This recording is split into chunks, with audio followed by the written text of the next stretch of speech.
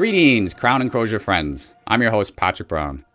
For this episode, we're bringing you the second installment of our conversation with Dr. Gavin Ashenden, former honorary chaplain to Queen Elizabeth II and recent convert to the Catholic faith. In our first segment, we heard from Dr. Ashenden about the role of honorary chaplain to Her Majesty and about the British monarchy's unique experience with the fusion of religious and temporal authority.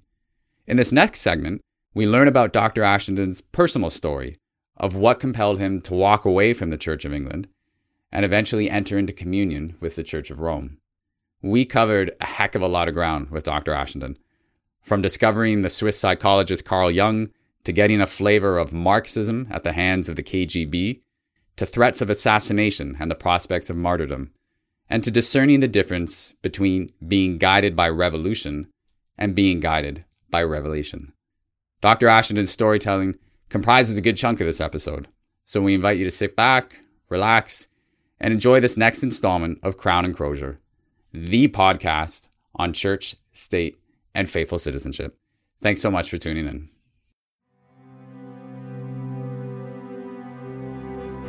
There are two swords, and the question is, which sword is superior, the spiritual sword or the temporal sword? And without God, democracy will not and cannot long endure. I die His Majesty's good servant, but God's first. So let's stick for a moment with where you came in and your role and your story. In 2017, right, after 9 years of service or so in the role of honorary chaplain, and I believe it was over 35 years of service as an Anglican priest, you decided to step back and to resign and to walk away from everything that you've just shared with us in terms of the structure and the history. Tell our listeners a little bit more about the story. What prompted that monumental decision? Well, I'm a slightly eccentric figure, not on purpose. My own spiritual journey involved a very grateful fusion of the evangelical, the Catholic, and the Pentecostal. And the Church of England had the possibility of being the best of all worlds, potentially, albeit tragically in a broken relationship with Rome, which needs to be healed, whatever happens. But if you accept that as a fact of life, it is no bad thing to be able to be evangelical, Catholic, and charismatic, and to allow them to inform each other. But I had worked for I trained as a lawyer originally, then I had an evangelical conversion, when an evangelical Anglican priest did a mission to my university. I then found myself called to the Anglican priesthood rather reluctantly, and I struck a deal with God. I said, look, so long as you go on pouring out your Holy Spirit, I will give myself to you to help evangelize the country. But if you ever turn it off, I'm out of here. I'm not doing religion. I'm certainly not doing state religion. And, that's the deal. I did 10 years as a parish priest, and that was okay. I wasn't a particularly good one, though I was a conscientious one. And I'm a third-rate intellectual. So I very much wanted to get back to university where I felt at home. And I by this time got 4 degrees in 4 different disciplines: law, theology, psychology, and literature. And I got a job at our most radical and secular university, and that's quite important, as a half academic and half chaplain. So I lectured as a psychology and philosophy prof and ran an interfaith team of chaplains. And during this period, I kind of went off the rails a bit. I never lost my creedal orthodoxy, but I lost my ethical orthodoxy. Partly because when you're dealing with a place as confused and as heterodox and as ethically challenged, in inverted commas, as a university, you kind of have to go to where people are to stand any chance of bridging the gospel. It's a very difficult job to do, and I don't know how I could have done it any differently, but I had some very strange experiences in about 2005 to 2008. When I'd become a Christian, I had got attacked by the devil. And I remember in the first 5 years or so having a great deal of difficulty over trying to distinguish between the activities of the devil and mental illness. I wasn't mentally ill, but I had some people in my family and friends who were, and I'm just putting it out there that for me, this was I found the challenge starting at kind of base zero so difficult that I gave up. The danger is you either become a completely psychological, you either develop just a language of psychology, or you become what was thought of in those days as a fundamentalist. And I'd become very much taken with Carl Gustav Jung, and at this point I need to be as condensed as I can, and to say that at the university, the main ideological driving force, philosophically and religiously, was Freud. Whether it's Freud or post-Freud or post-post-Freud or post-post-post-Freud, it didn't matter.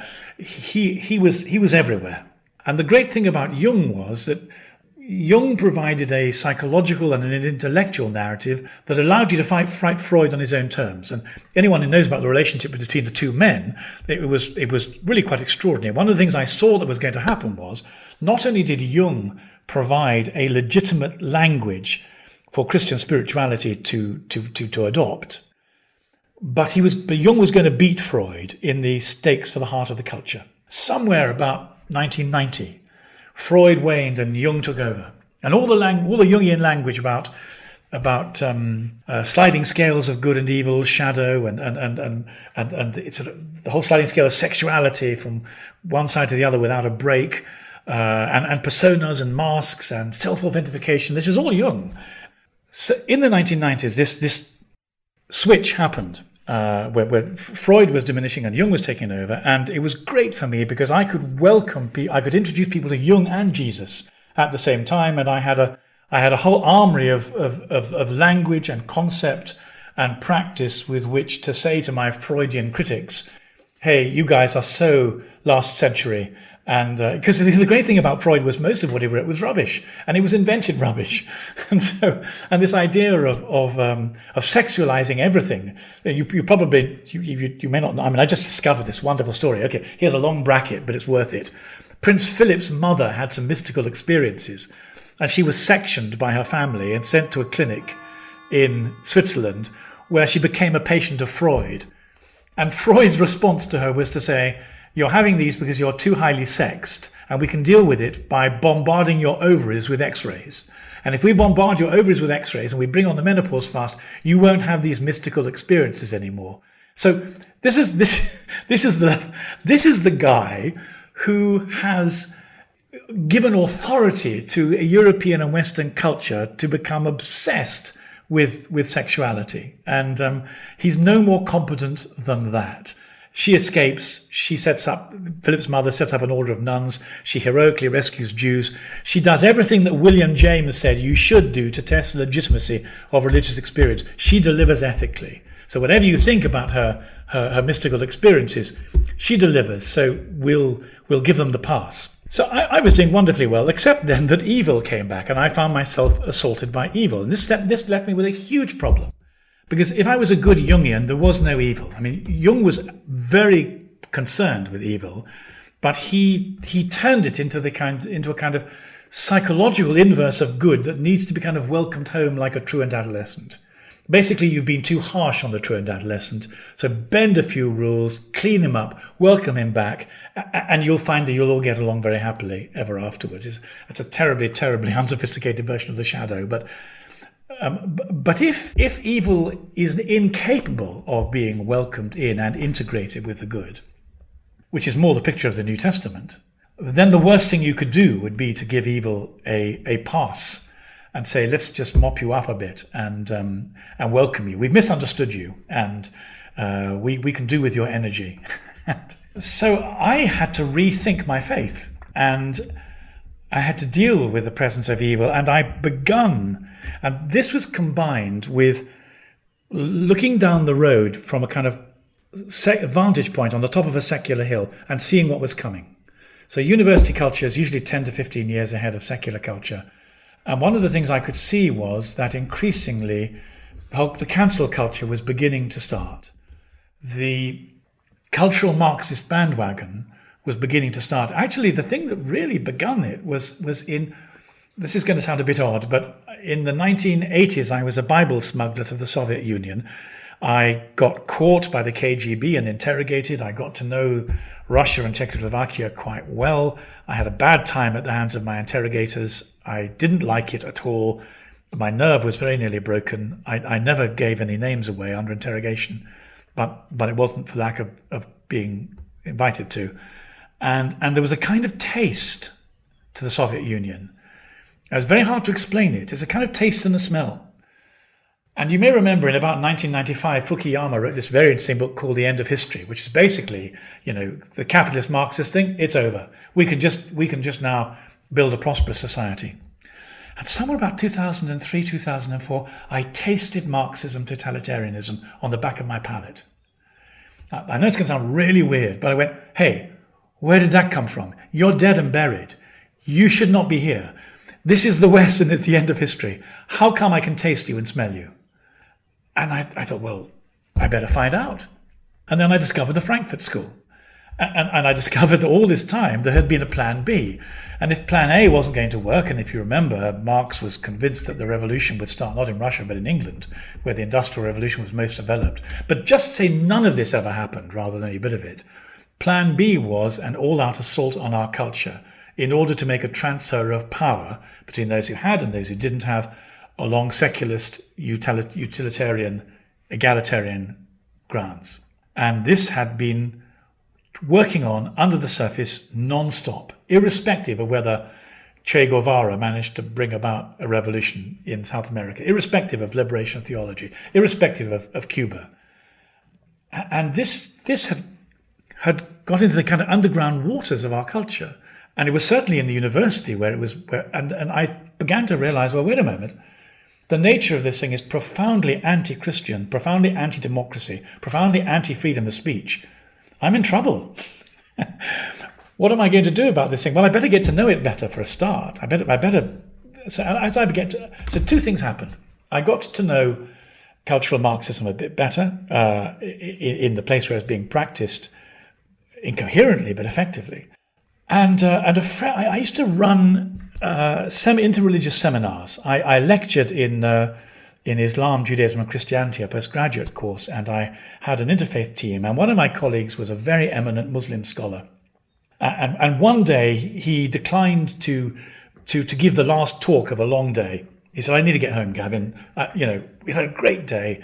And he was the kind of climax. But he said, I'm going to get off campus. There's going to be a traffic jam. Please just give my excuses. Tell them I got a headache. And I said, no, they want to hear you. It's very important. And then the next 30 seconds changed my life. He said, look, I've been in Britain for 35 years. I'm a very well-respected figure.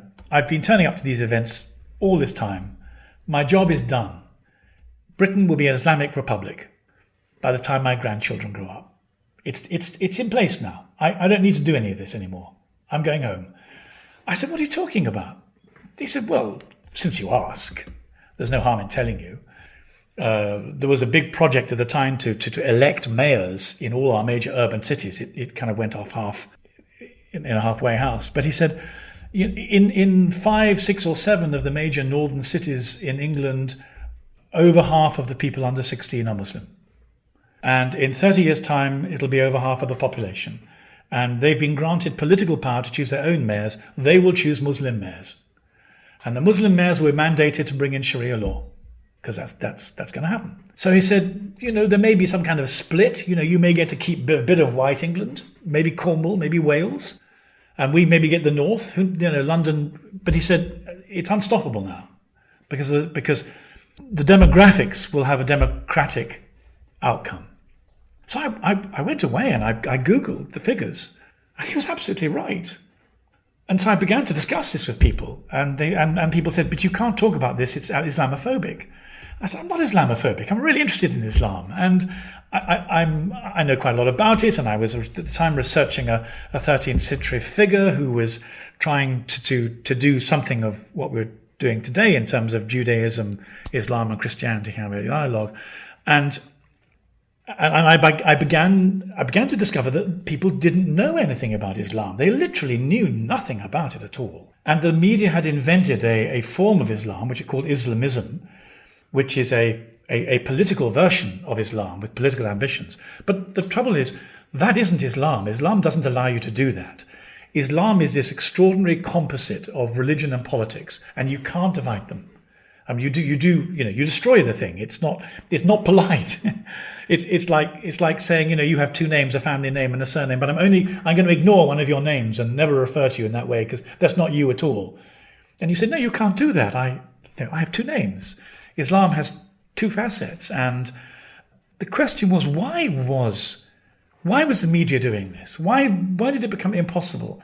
So I had my own radio show on the BBC, and I became a little known, and the media began to phone me up and ask me for questions. And very, very carefully, because I was aware of the tightrope I was walking, I tried to find ways of telling the truth about what Islam really was without allowing people to call me Islamophobic.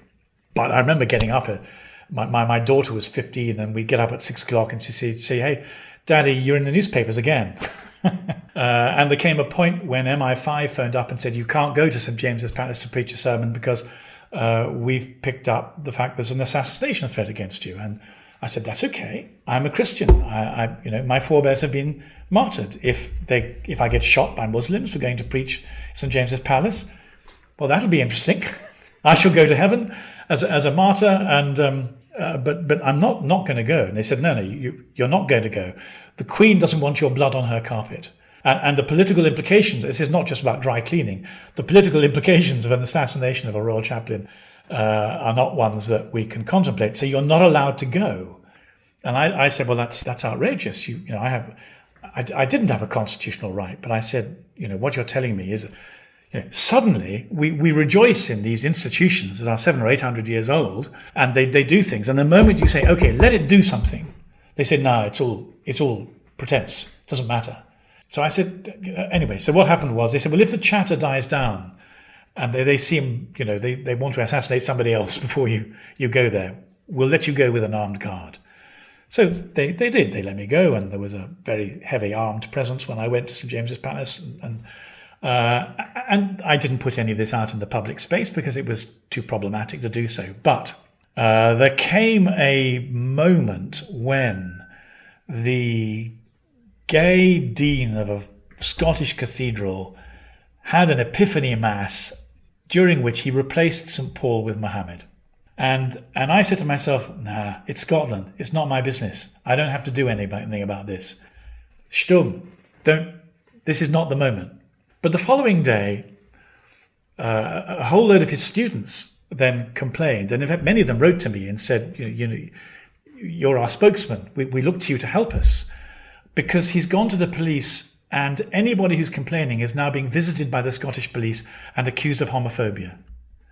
So when we say, excuse us, we worship in this cathedral, we don't want Muhammad instead of St Paul, the next thing that happened was a knock on the door by the police.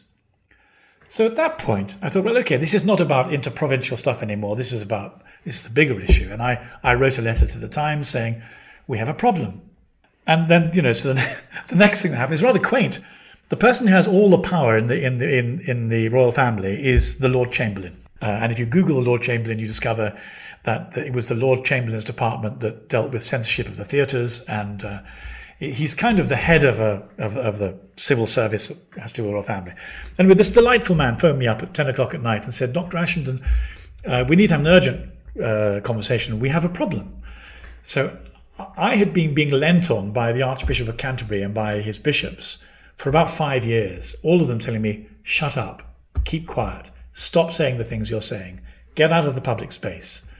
And I said to them each time, if you tell me what I've said and you show me where it offends Jesus or the Christian tradition, or it's in any way irresponsible or a dereliction of my duty, I will pay attention to what you're saying. But don't you just tell me to shut up.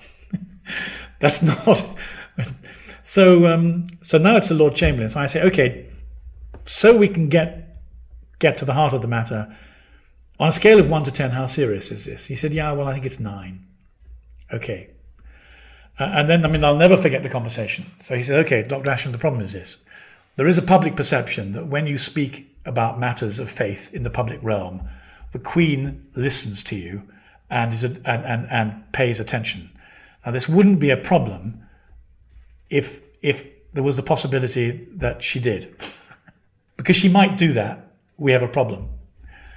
And there's another perception in the public space that when you say things, you might be expressing the Queen's point of view. And the problem we have is you might be. So now, he said, you know the constitutional deal. How do we deal with this? I said, I do know the constitutional deal. The Queen has to be kept out of these matters at all costs. Therefore, you're either inviting me to be silent or to resign. Well, he said, that's a very fair summary of our conversation, though they're your words and not mine. So I said, give me 24 hours to sleep on it. And then actually, to those of you who are pious, I think the Holy Spirit put 2 words in my head, and I tried them out on him. And he said, yes, that sums up the position. So the following day, I resigned. And then what I wanted to do was to go quietly, because I was embarrassed. I thought, okay, all this time I've been trying to make the most of the platform I have to speak in the public space without the wheels falling off. And, you know, a clever, competent man doesn't let the wheels fall off. And the wheels have just fallen off. So I've screwed up. I'll just go quietly. So I said to the Lord Chamberlain, okay, you'll have my resignation in 3 days' time, because I'm going on the BBC tomorrow, and they always check your, you know, just like you did with me, they check your titles and your credentials and who are you, and they'll say, you chaplain to the Queen. I'll say, not anymore. And they'll say, oh, why not?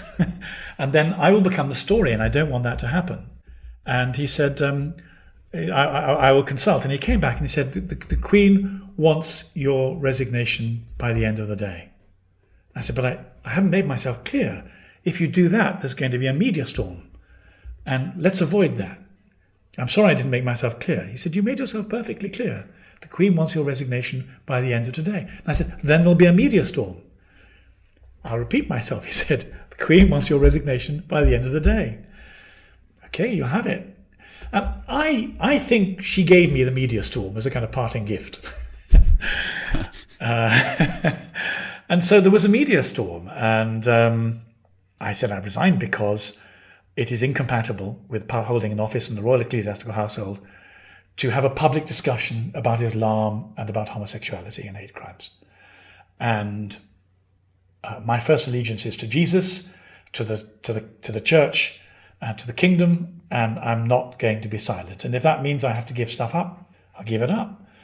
So then, by the end of the week, I was on Fox News and on the Bolt Report, it's Box News in America and the Bolt Report in Australia, and I'd become, you know, a kind of a la Andy Warhol, famous for 15 minutes. And then people began misreporting it a bit, and so I thought, okay, I need to set the narrative out. So I put up my first web page ever, and I put it out there. And the interest didn't stop coming. And I think I probably, I was checking my YouTube statistics today. I mean, an impression isn't very much, but I've had 3 million impressions. And my latest YouTube video has had 70,000 hits. It's about Jordan Peterson and Jesus. That's an easy one. But nonetheless, the traction has continued. And so I found myself having to resign as a canon theologian, resign as chaplain to the Queen. And at the same time, I've been doing as much thinking as I could about feminism, about the components of cultural Marxism, and about the different components of which feminism, gay marriage, the whole trans business, and what comes down the road after that. And although I've been brought up as a feminist, I mean, anyone who's educated after 1955 has been brought up where, in the culture of equal human rights for both genders. And it's a kind of no-brainer. Nobody in their right mind would ever say there should not be equal rights for men and women. Of course there should. What kind of idiot would you have to be to complain about that? But the problem is that not everything is about rights and power. And one of the exceptions to that is the church. There had never been any theological discussion about the place of feminism in the church. And as I began to think it through, I began to take the view that feminism was used as a kind of spearhead. To mix my metaphors, imagine the Trojan horse has a spearhead. So there's a spearhead and then there's a Trojan horse behind it. And I had decided that feminism was actually really much more dangerous than people said. And this was before we got to second wave feminism and then the disastrous third wave feminism, which of course has been at the root of saying universal subjectivity is the norm. You can remake the world in any format that your inside of your imagination prefers. Because I had always been a Catholic Anglican, I didn't believe the Anglican Church had the right to change the DNA of the Church without the whole of the Church, West and East, coming together for an ecumenical council and saying, hey guys, for 19th century, we and our Lord got all this wrong. Really an integral part of the kingdom of heaven is egalitarian power relations between the sexes, and we're really, really sorry that we were befuddled by biology and a whole lot of other things and we didn't get on this earlier. And if the pill had come along in 550 instead of 1950, we might have got there sooner. And I couldn't believe that the pill, which is essentially the mechanism that changed the relationship between the genders, I couldn't believe it was of such theological significance that this was the watershed between two kinds of Christianity, an evolved kind and a primitive kind. So when women were consecrated as bishops in the Church of England, what had been an experiment to be reflected on became apostasy to my mind. And I have to stop being an Anglican. It was great while it lasted, but I must become I then became a continuing an American Anglican, and then I realized that without the magisterium you can have no church, and I became a Catholic. Just building on some of your last comments, I've seen the video on YouTube you posted a couple of years ago where you describe things in your own words, given all the attention that was rising. And you made a very interesting observation that a major impetus for your departure was that the Church of England had become more about revolution than revelation. Could you talk a little bit more to that theme and that development? There has always been, and there must always be, a very difficult tension between what the Church does on earth and the ultimate reality of heaven. And like so many things in life, although we are looking for a balance in which both components get their proper articulation and expression. And if you place too much emphasis on heaven, then you're being irresponsible about your duties to the society you live amongst. If you forget about heaven and you just express all your responsibility politically, you are being irresponsible towards God and towards our Lord. So there has to be some kind of fusion. And the Church is only human. We totter between the two. We have to cut ourselves some slack. And the wonderful thing about Christian history is that the Holy Spirit has often, always in fact, rescued the Church when it's gone too far, one way or the other. The promises of God are most reassuring and dramatic when you look at Christian history. I remember a woman becoming a Roman Catholic in the 1980s, just after the BBC had produced a film on the Borgias. And somebody said to her, how on earth can you become a Catholic now after everyone has seen the appalling immoral mess the Borgias made in the papacy? And she said, well, the thing is this, no human organization could survive that level of decay and hypocrisy and decadence by itself. And yet it's produced Mother Teresa and a whole lot of other saints. So as soon as I saw that within the Catholic Church, sanctity still broke through the concrete slabs of its secularism, I realized there had to be a force doing this that demanded my complete attention. And so it wasn't the Borgias who stopped me being a Catholic. It was Mother Teresa of Calcutta, despite the Borgias, that made me a Catholic. And I thought that was very good. And what the Church of England has done is by breaking its links permanently. I mean, for the whole of my lifetime, the Church of England said, we are the Catholic Church in this country. I know we're Catholic light. I know we do things as and when we please. I know they're incoherent. I know we've not got a very good track record for producing saints, but there's a kind of tiny umbilical cord of legitimacy, and it's there. And I thought, okay, well, for as long as it's there, that tiny umbilical cord is enough. But when women were made priests and then bishops, that cord is broken. I mean, it just is, you cannot reconfigure the church without the rest of the church at such an important level and still say we are part of the Catholic Church. No, you've become a liberal Protestant church. But what happened to liberal Protestantism? Well, first of all, it's the father and mother of atheism. I mean, and secondly, it's run completely out of steam and has become almost entirely progressified. And so the church in every society has the duty either to convert the state into Christendom or it gets converted. There is no halfway house. I mean, you can be tamed and produce a kind of patina of icing and ethics over a society like the Reichskirche did in Germany in the 1930s. But the Reichskirche was tamed by the German state. Hitler set out to do exactly that.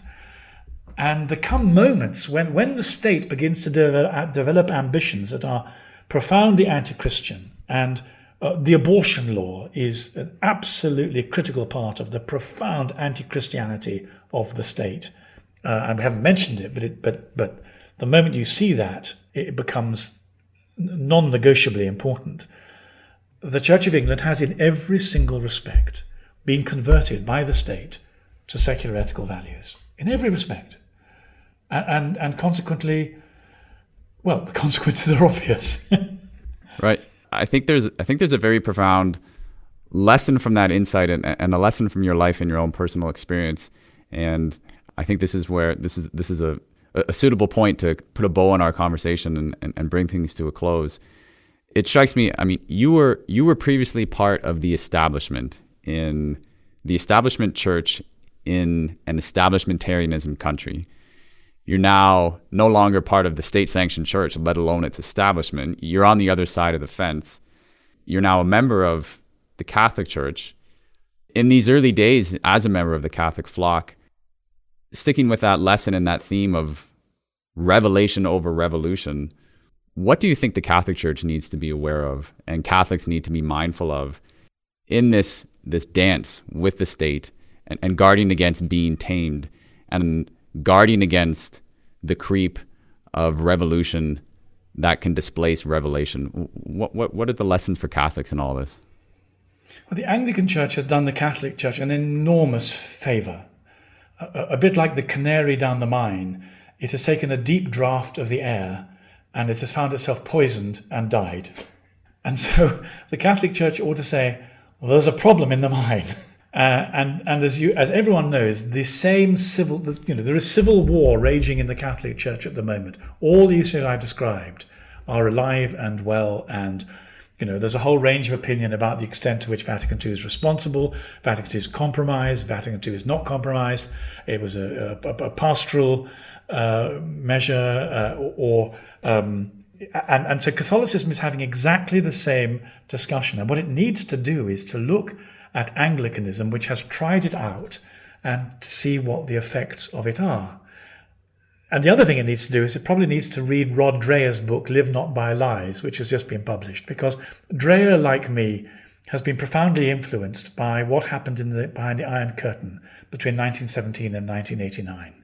As interestingly has Jordan Peterson. A great deal of Jordan Peterson's energy comes from his very clear reading of Solzhenitsyn and Dostoevsky, and I mean, one of the reasons I did this podcast on Peterson the other day was because that was how I grew up too. Solzhenitsyn and Dostoevsky. I was very clear indeed what would happen, what Marxism intended to do, whether it's Marxism 1.0 with the rising of the proletariat and the destruction of capitalism, or Marxism 2.0 with the assault on culture and the undoing of all Judeo-Christian ethics. And what the Catholic Church needs to do is to say, okay, every so often in our history, there comes an enemy or a state or a spirit or a faction or a force that is utterly inimical to who we are. This enemy has now revealed itself. It's out there. And We must not be polluted by it. We must prepare for it to kill us, and we may have to go back to the catacombs.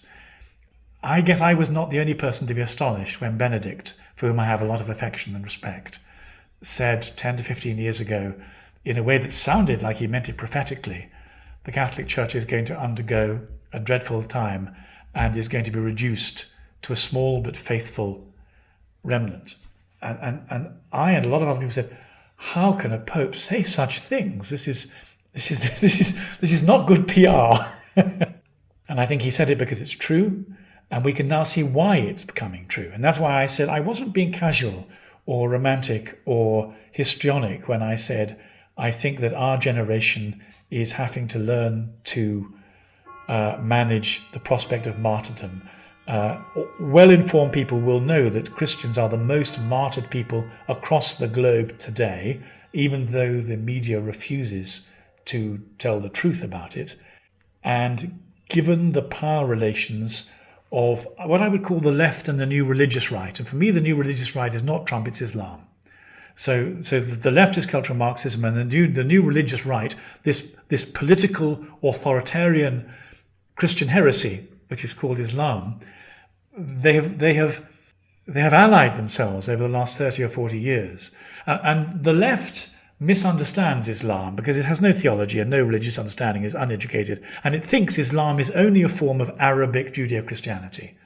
And because the left has disabled Christianity so effectively by mainly seducing Christian intellectuals, it thinks it can do the same to Islam. And Islam will be as hungry for secular seduction as the church was. And it's made a dreadful mistake. It won't be.